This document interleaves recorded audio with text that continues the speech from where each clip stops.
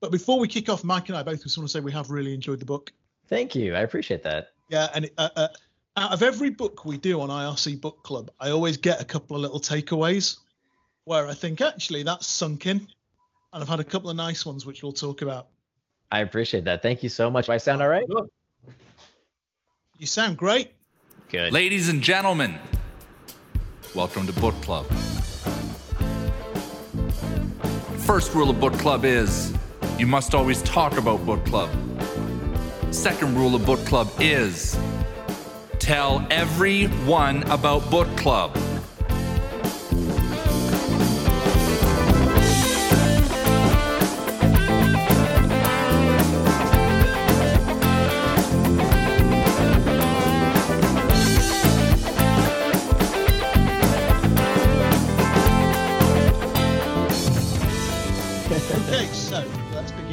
Welcome to this episode of IRC Book Club. Today we have on the show live via video. Where are you today, Nir? I'm in New York City. From New York City, we have Nir Eyal. I'm sure you'll hear in the background noise bits of New York City here, unfortunately, but I'll do my best to kind of keep it down, the sirens, if I can. Fantastic. Author of Indistractable. Nir, it's a pleasure to have you on the show. Thank you.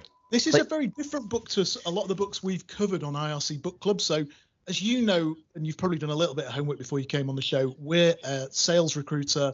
So a lot of our audience are very senior level salespeople in the tech sector. That's our audience. That's where they live. That's where they work. And we chose this book because actually we felt it was very, very relevant to our audience.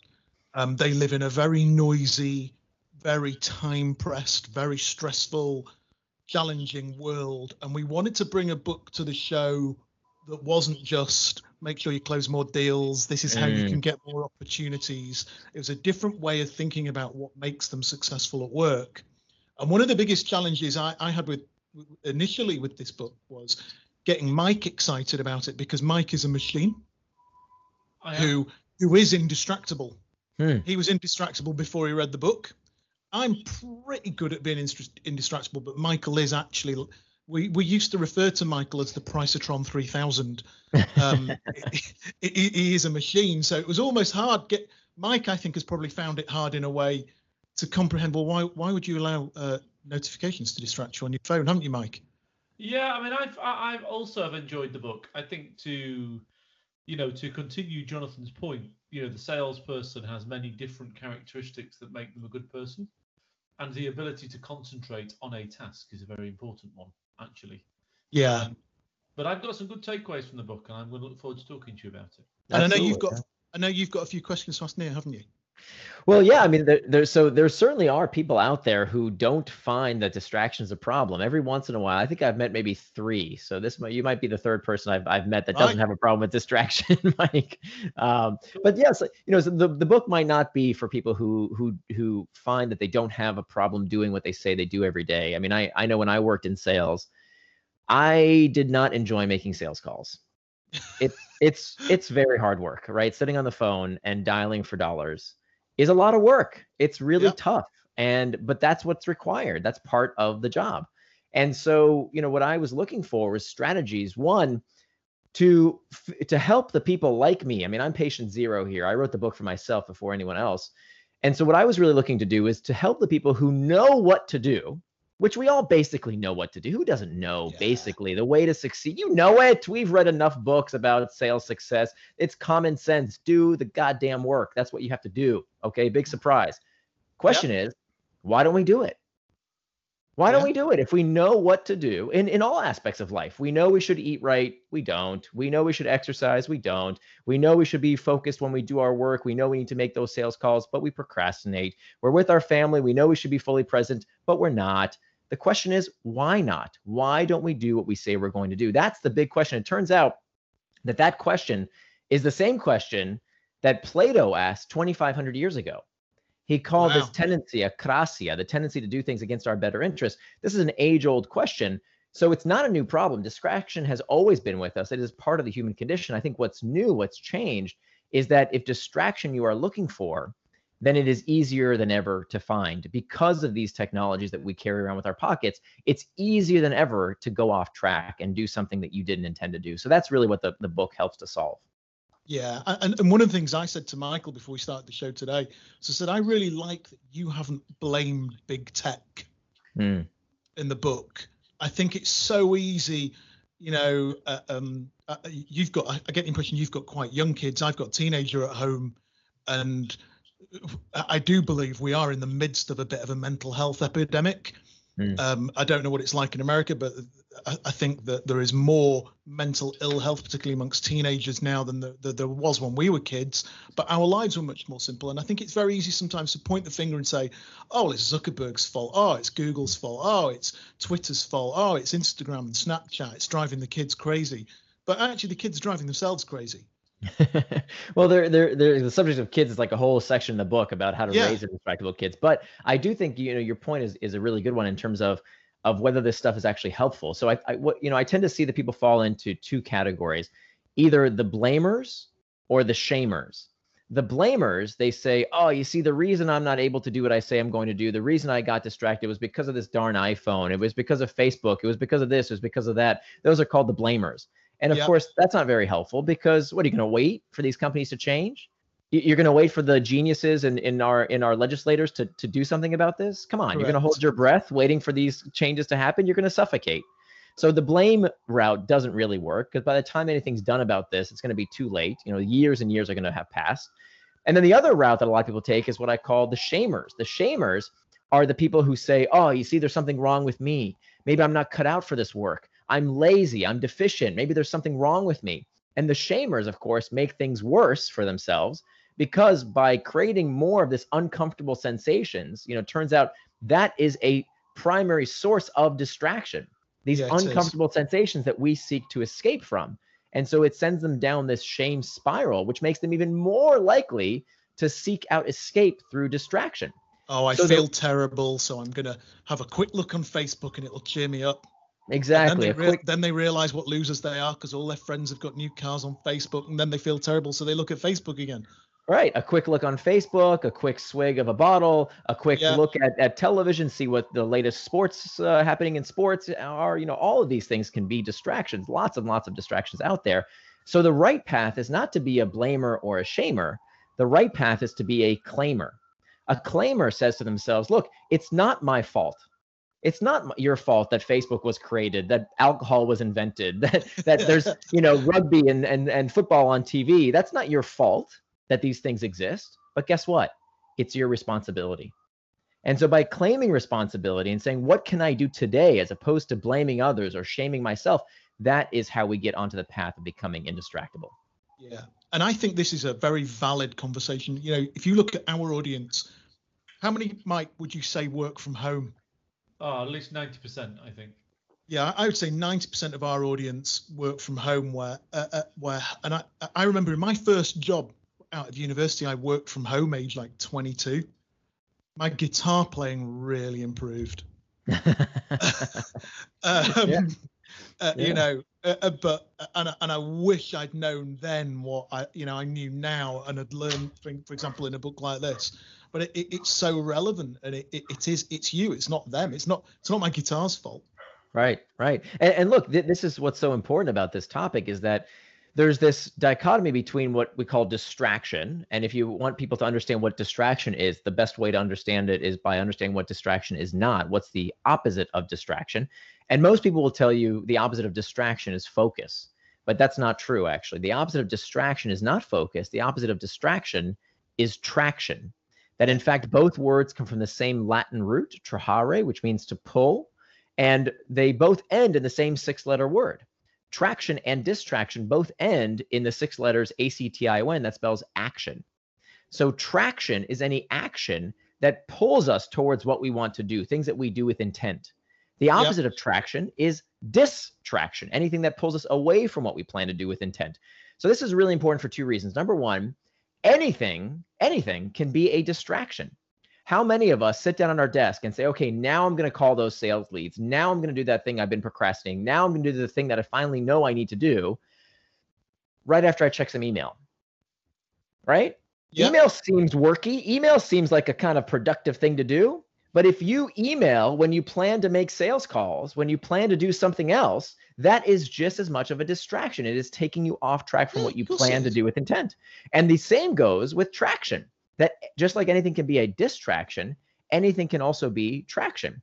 So I've got nothing wrong with saying, hey, I want to watch some TV.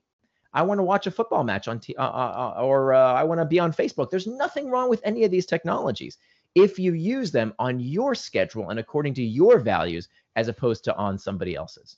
Yeah, absolutely. And the problem is with that little glimpse of, oh, I'm just going to check email because I'll feel like I'm important and I'm doing the right thing right now. Actually, there is a subconscious message that the individual sends to themselves that they're not consciously aware of, which is, you're a loser. You didn't do what you said you're going to do. There's this voice there's a subconscious voice that said, you didn't just do what you said you were going to do. And it's so true. And that I find sometimes, and Mike and I have seen it as managers, where it almost magnifies in the mind of the individual over a period of time. And then it goes back to that loop of, like you say, of, oh, well, I feel terrible about myself, so maybe I'll just do something distracting. That's exactly right. And I think very few people these days have felt the joy of what a good day of work feels like. Yes. Because what people do all day long is they have this to-do list of 99 different things that they have to do all day, right? They carry around this massive to-do list, which I used to do, and they have a really productive day, right? They get a lot done, and they do 5 of those things on their 99 thing to-do list. And now they look at their to-do list and they still have 94 more to do that they won't get done that day. And it feels terrible. It feels like crap every day. This is what you go through, and you recycle your to-do list day after day after day. It makes no sense. You know, there's that saying that insanity is defined as doing the same thing again and again and expecting different results. That's how most of us live our lives. And so to break that cycle, these are the 4 techniques that I provide in the book on how to break that cycle, so that now we can identify why we get distracted so we can do something about it. Yeah, I think that's spot on. Mike, you were going to say something then? Yeah, I mean, I'm going to sound tremendously old-fashioned, really, but I think it's just general weakness. I think people are weak. And I know that's a really old-fashioned thing to say, and I know people will disagree with me, but I sort of think, you know, the intelligent people I deal with, I find, have strength in their mind. They know when their mind is being dragged elsewhere, so they stick to what they want to do. Well, I have to take issue with that, Mike, a little bit, because I would say that I'm one of those weak people. I have never had good self-control. I hate the word willpower. It sends shivers down my spine. Why? I used to be clinically obese. And so my parents, my grandparents, my 2 older brothers would just say, have some self-control. Stop eating so much. What's wrong with you? So how did you become such a svelte-looking gentleman then? I stopped relying on willpower. Willpower doesn't work. You created a willpower of your own type. Well, so here's the thing. If you want to know what the book is about in one sentence, the mantra that I want folks to remember is that the antidote to impulsiveness is forethought. The antidote to impulsiveness is forethought. That in the moment, they're going to get you, right? If the chocolate cake is on the fork on its way to your mouth, you're going to eat it. If the cigarette is lit, you're going to smoke it. If the cell phone is on your nightstand and it's 8 inches away from you when you wake up in the morning and it's closer to you than your lover is in your bed, well, then you're going to pick up your cell phone before saying hello to the person next to you in bed. It's too late at that point, because all you're relying upon at that point is self-control, is willpower. But your willpower is always going to be weaker than that cigarette, that chocolate cake, or your cell phone. So the antidote is forethought, because if there's one thing that mankind can do that no other animal on the face of the earth can do, it's that we can foresee the future in higher resolution than any other animal. We can predict what is going to happen better than any other creature on the face of the earth. That's one of our most amazing gifts. And so the antidote to all of these problems with impulsiveness, to doing things against our better interest in the moment, is not waiting until the moment. It's setting up a system in place so that when we are likely to get distracted, we don't do something we didn't intend to do. We don't do something that leads us towards distraction. Our day is spent in traction. Yeah. Okay. I get that. It's interesting that you use this word forethought. Michael and I often talk a lot about simple self-awareness. And I think you're synonymizing it with forethought about being aware of what is going to happen. I think a lot of it is that awareness of your own thought process, awareness of right now. Yeah, what am I doing right now? Why am I doing this? That's a really big part. So we talked about traction and distraction. There's two more parts to this model, which are the two things that prompt us towards traction and distraction. It's the two spurs that cause us to do everything that we do in life, the external triggers and the internal triggers. So external triggers, you'll be very familiar with. These are all the pings, the dings, the rings, the notifications, the people in your office who are tapping you on the shoulder. All of these things can lead towards distraction, of course. Yeah. But what turns out to be a more common source of distraction, the much more distraction starts off not from the things around us, but from what's going on inside of us, what we call the internal triggers. So when I'm feeling bored, lonely, uncertain, stressed, fatigued, whatever it might be, I am looking to escape those uncomfortable sensations with something. And this isn't necessarily a bad thing. I mean, one of the things that I really gets my goat about the self-help industry these days is this idea that if you're not happy all the time, if you're not satisfied, that something's wrong with you. And nothing could be further from the truth. Yeah. Excuse me. And everything is about mindfulness. If you're mindful, everything will be okay. Well, I do think that there's a place for that. I think for some people go too far. Some people think we can meditate all our problems away and that we should avoid feeling discomfort by meditating on it or being mindful about it. And I think that there is a place for that, but I think sometimes it goes too far, because the first thing we want to do in recognition of the fact that all of our behavior is spurred by a desire to escape discomfort, the first thing we should do is to figure out, can we fix the source of the discomfort, right? Can we fix the problem? And sometimes that means we have to stop meditating and go do something about the problem. So if we can fix the problem, we need to. So whether that's, if you're checking your device when you're with your kid, I got news for you. It's not your device, right? This is what I used to do. I would be with my daughter and I'd say I want to be with her, and yet I would be on my phone. Well, that wasn't the device's fault. It was because there was stuff going on in my head and in my life that I was looking to escape from. And if I didn't deal with what was going on inside me, I would always be distracted by something. So we either fix the source of the discomfort or we learn tactics to cope with it in a healthier manner. And so that's where we have these three principles that I talk about in that first section of the book around how we can reimagine the trigger, we can reimagine the task, and we can reimagine our temperament. And by doing these three things, this is how we start to deal with these internal triggers in a way that leads us more towards traction rather than distraction. Well, it's interesting you talked about the temperament thing, and I think you talked about the identity of being indistractable, didn't you?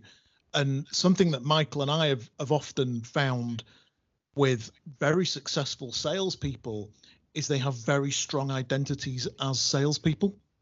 Absolutely. And often when I'm interviewing, something that has totally fascinated me throughout my recruitment career is I'll talk to people and I'll say to them, if I bumped into you in a pub and asked you what you do for a living, what would you say? And so many of them will find an answer that is not, what do you mean, mate? I'm in sales. And they're nearly always the ones who are struggling. Because there's something just off about their identity. Whereas the ones who are always flying, well, they just look at you like you've completely lost. You never ask them the question because it's so self-evident as to what they are. Yes, it's almost wasteful asking them the question. So I want to talk to you about something, actually, Near, if this is all right, because I've sat here as a spectator for a long time.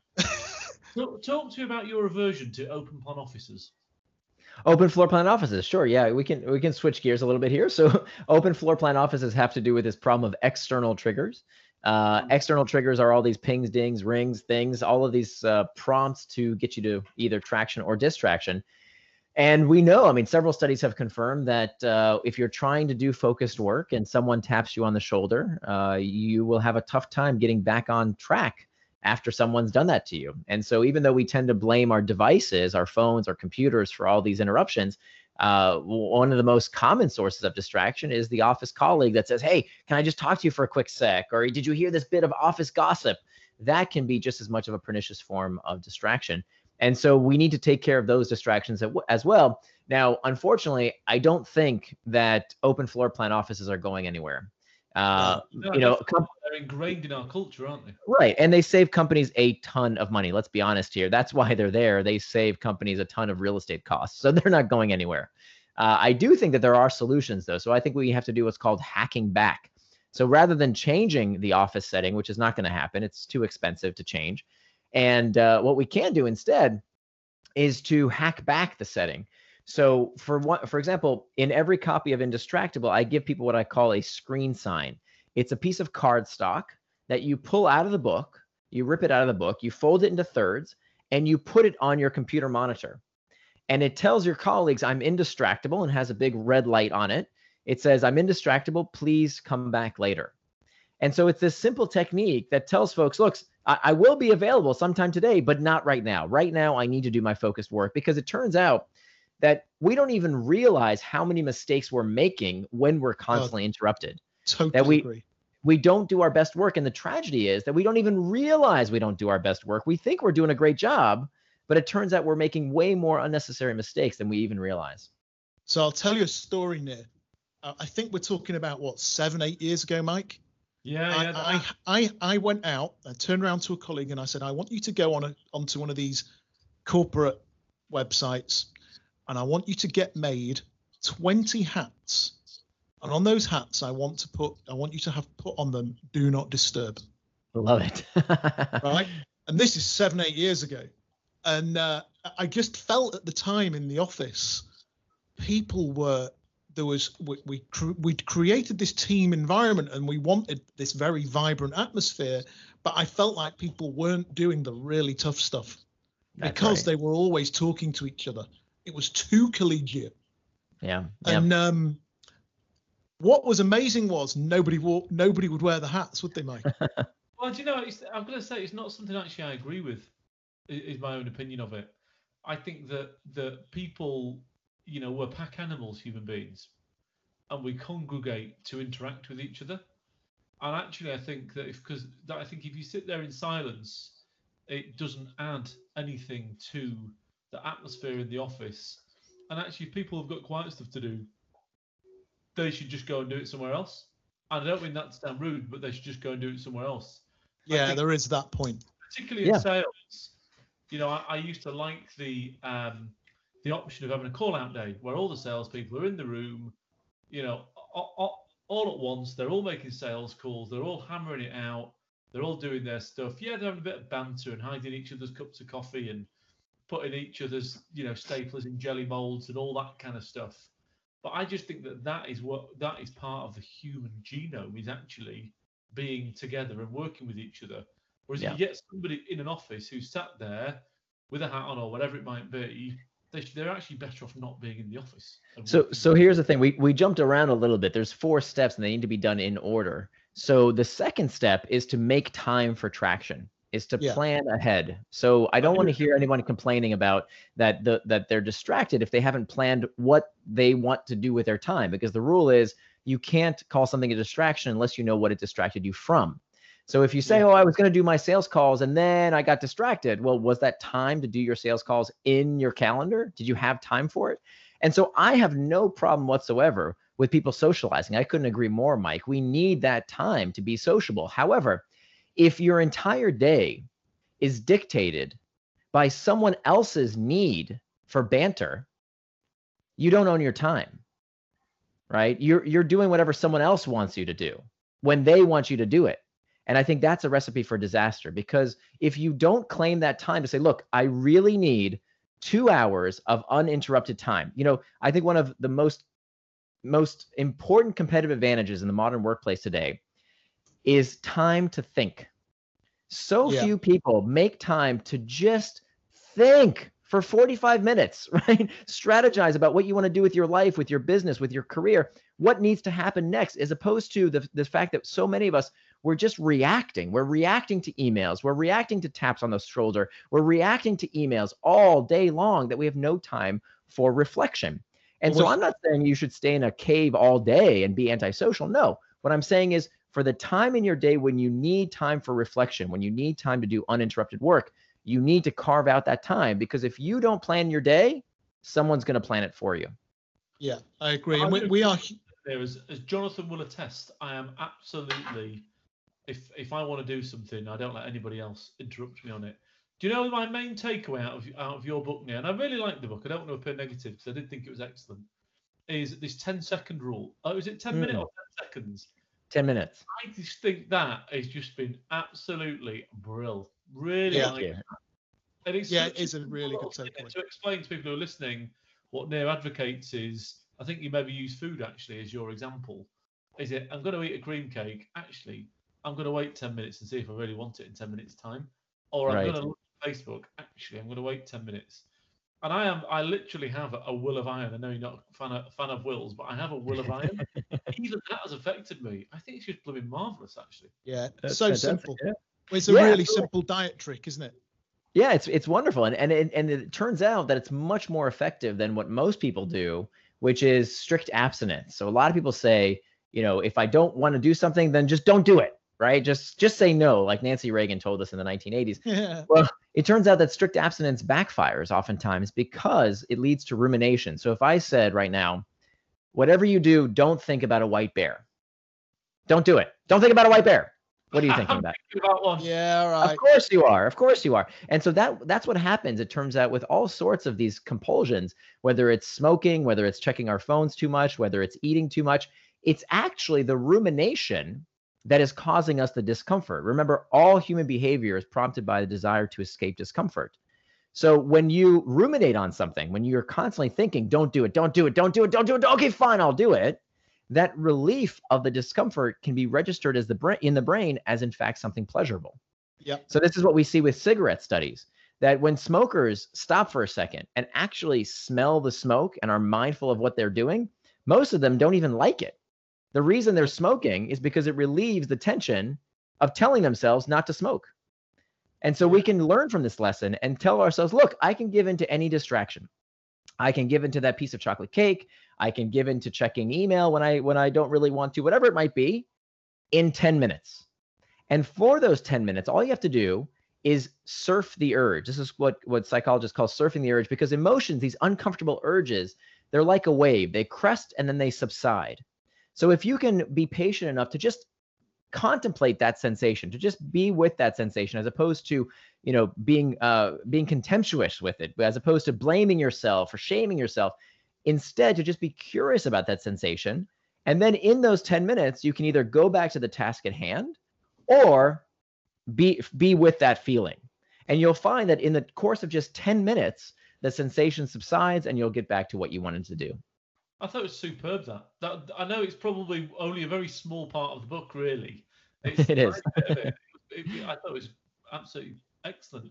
The other thing that struck me about it is, throughout the book, you're talking about people's addiction to email and sending work email whilst, when they get up or whilst they're in bed or at the dinner table or whatever it may be. I mean, maybe I've just misread it, but I don't think the UK culture sounds quite as intense as the US culture, really. It sounds very full on to be at the dinner table with your family at a restaurant sending a work email. That's terrific. I mean, hey, God bless you. If that's the case over there, that's terrific. Over here, that is everywhere. I mean, if you go to the average restaurant in average America, you will see many, many people on their devices. Now, I think that is changing. I think that there is what people call this cultural antibodies. Sociologists call this tendency that we have when something is hurting us, we find new ways to make sure that we stop doing those behaviors that are hurting us. So I think it is changing. But I think a lot of people are struggling with this because they feel this pull to use their devices, even when they say they want to be with their family, with their friends, or whatever it might be. In meetings, by the way, I see this. Is in the book, you give a tip when people are on their phone, which is when somebody, you and me are having a beer, you pick up your phone, I say, crikey, that must be important. Is everything okay? Love it. Love that. I'm going to do that this weekend. I have a friend who is an obsessive tweeter, and we're going out on the beer on Saturday night. And I know at some point I'll just lose him conversationally. He'll disappear on me, and I'll be sat there and he'll just be on his phone tweeting something, and I'm going to say, "Is everything okay?" Yeah. I think that's terrific. I mean, this is exactly what we need to do. It's what we did with smoking, by the way. It was not, and at first, I didn't explain that to the listeners actually, but that was your point. Yeah. I mean, I remember when I was a kid that my parents lost friends because they asked their friends, please smoke outside. Because Yeah. back in the early 80s, you just expected to smoke in someone's living room. Can you imagine if someone came to your house and just lit up a cigarette? Right? You'd That would be like, crazy. what? Yeah, Yeah, and actually that whole concept of creating a social antibody I thought was really interesting, to have Yeah. those indistractable relationships, and therefore the value of those I thought was really important. One of the things I did do actually as a result of the book was I sent a message to a number of my friends on WhatsApp to say, hey guys, you guys are my friends and I love you all very much.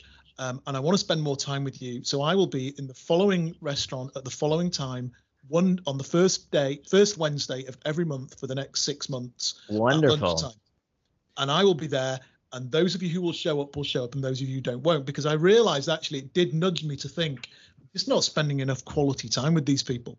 That is so smart, because what you've done is you've made time for traction. You've said on a regular occurrence, this is going to happen in my life. How many times do we bullshit people and say, oh, we'll get a coffee sometime. Let's go out for a beer, and it never happens. So what you've done is say, look, same time, same place. I'm going to be here. If you value time with me, I'm here. That's great. I think that's wonderful. And I will be there. I've got a lot of flexibility because it's mine and Mike's business. So if I want to work from home on Wednesday, I work from home on a Wednesday. So I know every Wednesday I'll just work from home now, and I'll turn up there and I'll have a sandwich and a coffee at 1 o'clock.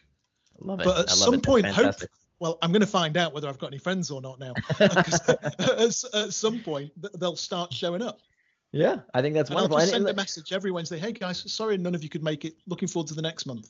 Yeah, and whether it's a social occurrence like waiting at the pub, or whether it's getting together for a sporting event that happens every week, or a church group or a civic group, this has kind of been lost in large part in people's lives, and I think we paid a price in that we don't have time with the people we really like. And so I think social media is a wonderful supplement. It's not a replacement for in-person interactions. Yeah. But I think there was one other point that I want to talk about in terms of, we talked about how when a friend is using their device with you and you want them to rejoin the conversation, you can use this technique of, hey, is everything okay? I think we see this just as much, if not more so, in the workplace. And it drives me crazy. And it's typically what I see is it's the highest paid person who does it. Right? It's the person who says, oh, I'm the boss, and so I can check my phone whenever I want in the middle of a meeting. And this has kind of a secondhand smoke effect, because when other people see you checking your device, they think, oh my gosh, what's waiting for me in my email inbox? And so they start checking their phones. And pretty soon we have a meeting where we have a bunch of zombies in the room. Yeah. They're physically present, but their brains are gone because they're on their devices. So what the heck was the point of the meeting? It's total contagion. Exactly. So if we're going to have a meeting in the physical world, we need to be present both in body and mind. And that's why I say we need no devices except for one laptop per meeting to just record what happened in the meeting. But I think every conference room should have a charging station where when you go into the conference room, you plug in your phone, you follow the rule ABC, always be charging, so that your device is charging in the corner. And meanwhile, we can have a conversation without these devices. We just don't need them if we're going to have an actual physical meeting. Yeah. Michael, how often do we speak to people on the phone and I'll say, you're all right. And they'll say, oh yeah, I'm on a conference call, but it's not important. And they're on the phone with us and on the conference call. The conference call is so boring because in reality, it was just a distraction put in their calendar that a meaningless, valueless con call that takes 2 hours. It's interesting, Neil. I like the bit in your book where you were talking about sharing your schedule with your manager. Yeah. I thought that was very good. And for the people listening again, what Neil advocates is that we create our time box, which are our pieces of time set aside to do certain tasks, and then share it with people that we work with. And being in sync over that. Because I think that's a really sort of smart thing to do. Because actually, if that other person doesn't know that you've time boxed to focus on writing a tender, they're going to call you, and then they're going to distract you, and then it's not going to be their fault. I thought that was really smart, actually. Yeah, it's a life changer, let me tell you. And it's something that, I hear from a lot of people who tell me, look, how can I become indistractable when my boss keeps bothering me, right? My boss is constantly interrupting me throughout the day. And so what I tell them is, they say, how can I do anything? Maybe my boss can do something, but what can I do? And this is something that I find that managers are begging for. They want employees to do, but they don't ask their employees to do it because they don't want their employees to feel like they're being micromanaged. So this is actually, a lot of business advice out there, and I would agree with much of it, is that culture flows downhill. That, you can't tell people to be indistractable if you're not indistractable yourself as a manager. However, one of the things that we can do to manage our bosses, is to do this process of schedule syncing. And this is life-changing. And all this involves is sitting down at the beginning of the week and putting down what you want to do with your time. How do you want to spend your time? What's traction for you? Because remember, if we don't know what is traction, we don't know what is distraction. So we put out on a calendar what we want to do with our time. I built actually a tool that I can give you for the show notes that you can share. It's free. You don't even have to sign up for anything. But anyway, the idea here is you put in your calendar what you want to do with your time. And then once a week, you sit down with your manager, you sit down with your boss. This takes literally 15 minutes. And you say, here, boss, okay, here's what I'm doing with my time. Here's how I planned out my week. Here are the tasks that I won't get to. Can you help me reprioritize if there's anything that I should switch around? And that process is life-changing. Managers love it because for the first time, they have transparency into their workers' calendar. I mean, how frustrating is it as a manager when you say, what is this guy doing all day, right? How is he? What's that? Say, particularly when they work from home. Yes. Oh my goodness. Absolutely. That's exactly right. You have no idea. Are they getting anything done? I don't know. Yeah. And so having that template of, hey, here's what I'm doing with my time. Here's time when I have time to discuss things with you. Here's when I'm open to interruption, as the case may be. Here's when I'm open to socialize, whatever it might be. But having that schedule sync, it takes 15 minutes. It's a life changer. It's incredibly, incredibly productive. Yeah, absolutely. And actually, Mike and I work in a world where the mobility of people's labor is immense. People don't have to put up with not in the current economic climate and market. People don't have to put up in an environment where they can't have that. Yeah. And I think by and large, I think it's great, right? The freedom to work from anywhere, whenever you want, wherever you want. I think it's wonderful. However, what we've lost, everything comes at a price. And so what we've lost in the fact that we can work from anywhere is that, managers are really wondering what are these people doing with their time? How are they, we think they're productive. And of course we look at the end results, but many times what managers do is they just lop on more things to do. Here's another task and another task and another task with no sense of how much time people have to do those jobs. And of course that leads to frustration, that leads to burnout, leads to all kinds of problems which could be solved if people did this weekly schedule sync. Yeah, I agree completely. Okay. I loved your usage of Pocket, by the way. Yeah. I really liked that. Just the concept of how often, I often see people go into the LinkedIn feed, and Mike and I were talking about this when we recorded the few episodes of the show the other week. We were both saying, and Michael is, as he's already mentioned, an extremely strong-willed character. And even Michael will say sometimes the LinkedIn feed will catch him. And before he knows it, he's just gone down a LinkedIn hole. Yeah. And of content. And that's that whole concept of using Pocket I'll read it later. What's amazing is I've used Pocket for years now, and I find if I stick something, I'll just throw information into Pocket, an article about the industry, a LinkedIn profile that I want to have another look at, and maybe I'll create a task in Trello with later. What's amazing is when I actually sit down on a Sunday, I do all of that catch up stuff that I've thrown into Pocket. I process email a la David Allen. And what I find is 75% of the stuff I've thrown into Pocket is just utter shit. Yeah. And I don't read anyway. See, this is what happens when we give ourselves a bit of time, as opposed to impulsively doing these things, whether it's checking email. So one of the strategies that we can use to reduce the time we spend on email up to 90% is giving most emails a little bit of time to marinate. And I talk about in the book exactly how to do that using labels. And this other technique that you described is using an app like Pocket. And for those who aren't familiar with it, basically it's a Chrome extension. So you put it on your web browser and you make a rule for yourself that when you see an article online that sounds interesting, you don't read it on your laptop. Okay. Instead, you save it to this app. This app is called Pocket, and it scrubs out all the words without all the other distracting external triggers like the ads and the other articles. So whether it's reading The Guardian or the New York Times or Facebook or LinkedIn or whatever, these things are designed to hook you. Per my first book that I wrote, I know exactly the psychology of how they are designed to keep you reading and reading and reading, wasting all your time. Instead, what you want to do when you put these articles into Pocket, you can have the psychological relief of knowing, okay, it's there when I want it. And then what you can do, you can use this technique called temptation bundling, where the reward for doing something you don't really like to do. So for me, it's exercising in the gym, right? So to incentivize myself to go on a walk or to go on the treadmill or to, work out in the gym, my reward is that I get to listen to these articles that I've saved earlier, because Pocket now comes with this voice technology that reads to you in every accent you can imagine. You can choose South African accent or an English accent or American accent, whatever you want. And it reads these articles to you. So that becomes kind of the reward for doing something that you don't really like to do. So it's a triple win, right? You're exercising in the gym. You're not wasting time on the web browser that would have distracted you. And you're consuming this content that you wanted to consume anyway. Yeah.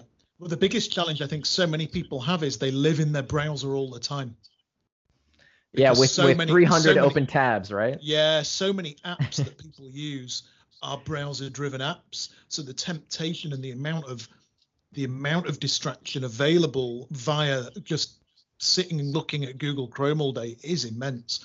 And that ability to just be a little bit more cognitively aware and know I can put that somewhere else. And so much of it, when you come back to it, you realize, why did I put that in here?